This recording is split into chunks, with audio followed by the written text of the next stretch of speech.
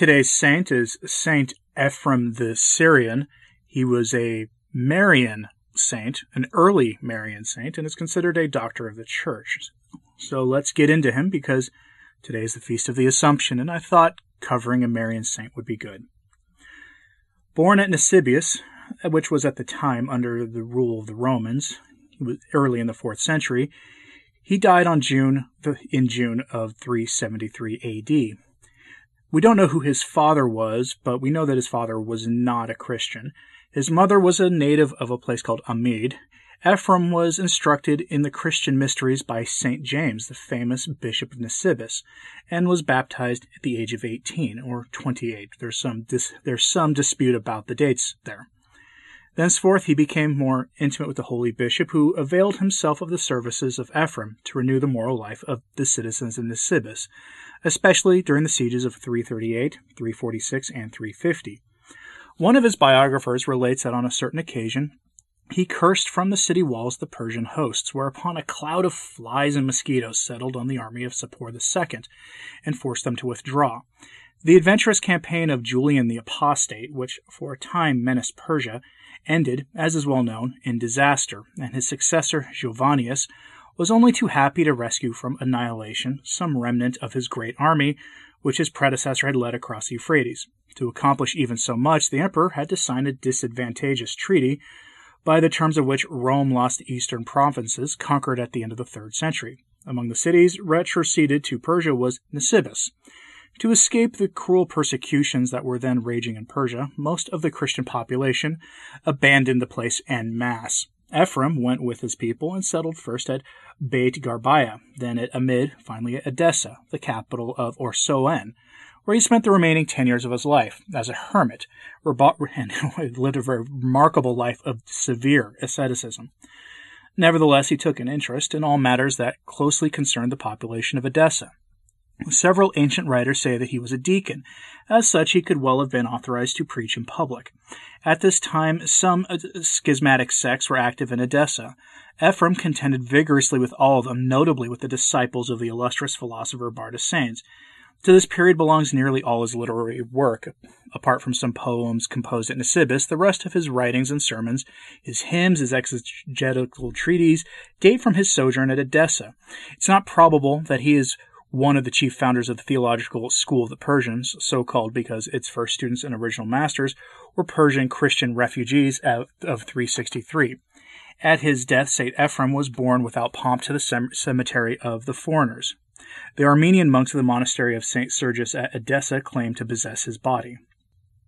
Pope Benedict XV elevated St. Ephrem to the dignity of being a doctor of the universal church. The Pope made a remarkable description of him.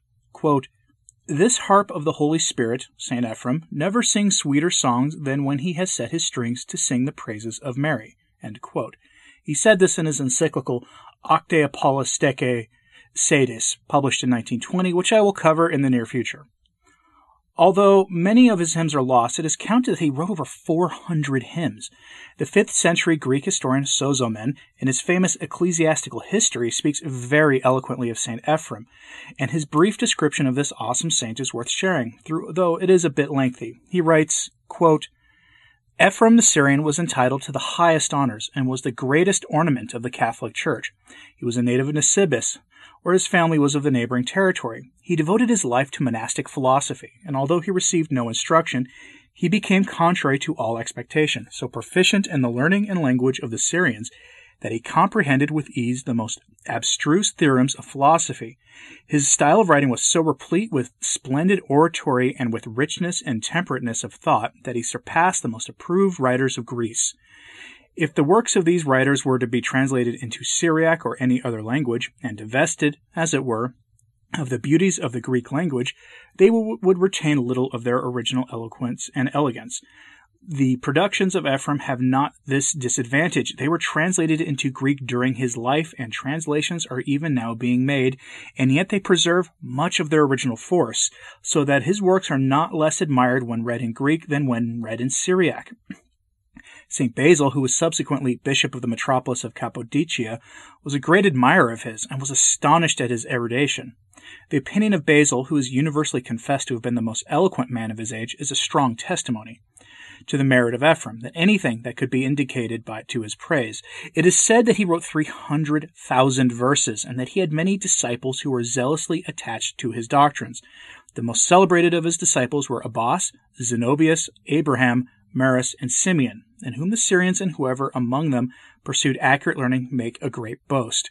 Paulinus and Aranet are praised for their finished speech, although reported to have deviated from sound doctrine. End quote. So not only were his writings widely known, they were also translated into Greek, and St. Basil of Caesarea held him in high regard. There is no exaggerating the reliability of this magnificent early Christian writer. His hymnography of the Blessed Mother covers a wide range of testimony on behalf of her divine motherhood, her giving birth as a virgin, her role of salvific mediation, her office as second Eve, and her absolute sinlessness. This is extremely important, since at this point in Christian history, if it were a heresy to regard the Virgin Mary as stated, then we should have heard of certain resistance and rebellion against it. However, we only see praise and admiration for authors who held the Mother of God in such high esteem. So, remember, these dogmas and doctrines of the Church were believed as early as the time of St. Ephrem the Syrian, who lived from 306 to 373 A.D., give or take. Again, there is some disputation about his specific time that he lived, but we're talking the 4th century that these beliefs were held. If they had been considered heresies in his time, St. Ephrem would have stood with the actual true faith. I want to give you an idea of what St. Ephrem, how he taught about the Virgin Mary in the way that I just described.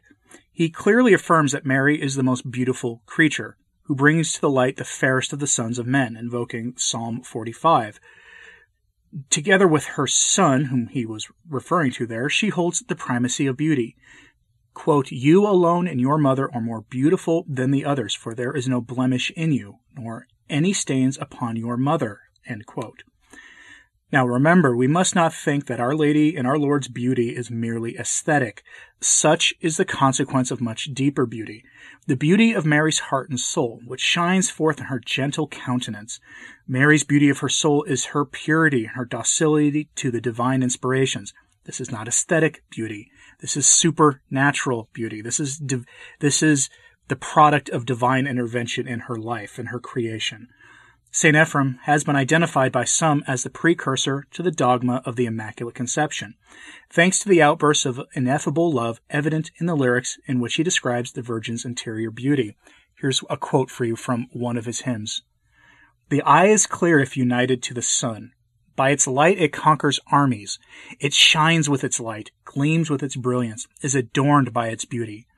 As though on an eye, the light dwelt in Mary and purified her spirit. It cleansed her thoughts, sanctified her conscience, and perfected her virginity. The river in which he was baptized conceived him symbolically. The moist womb of the water conceived him in purity, bore him in splendor, and made him ascend in glory. In the chaste womb of the river recognized the daughter of man, who conceived without knowing man and gave birth without the seed of man. By grace she formed the Lord of grace. Light in the river, splendor in the tomb. He skipped over the mountain, shone in the maternal womb, was resplendent in his rising, was radiant as he rose to the heavens." End quote.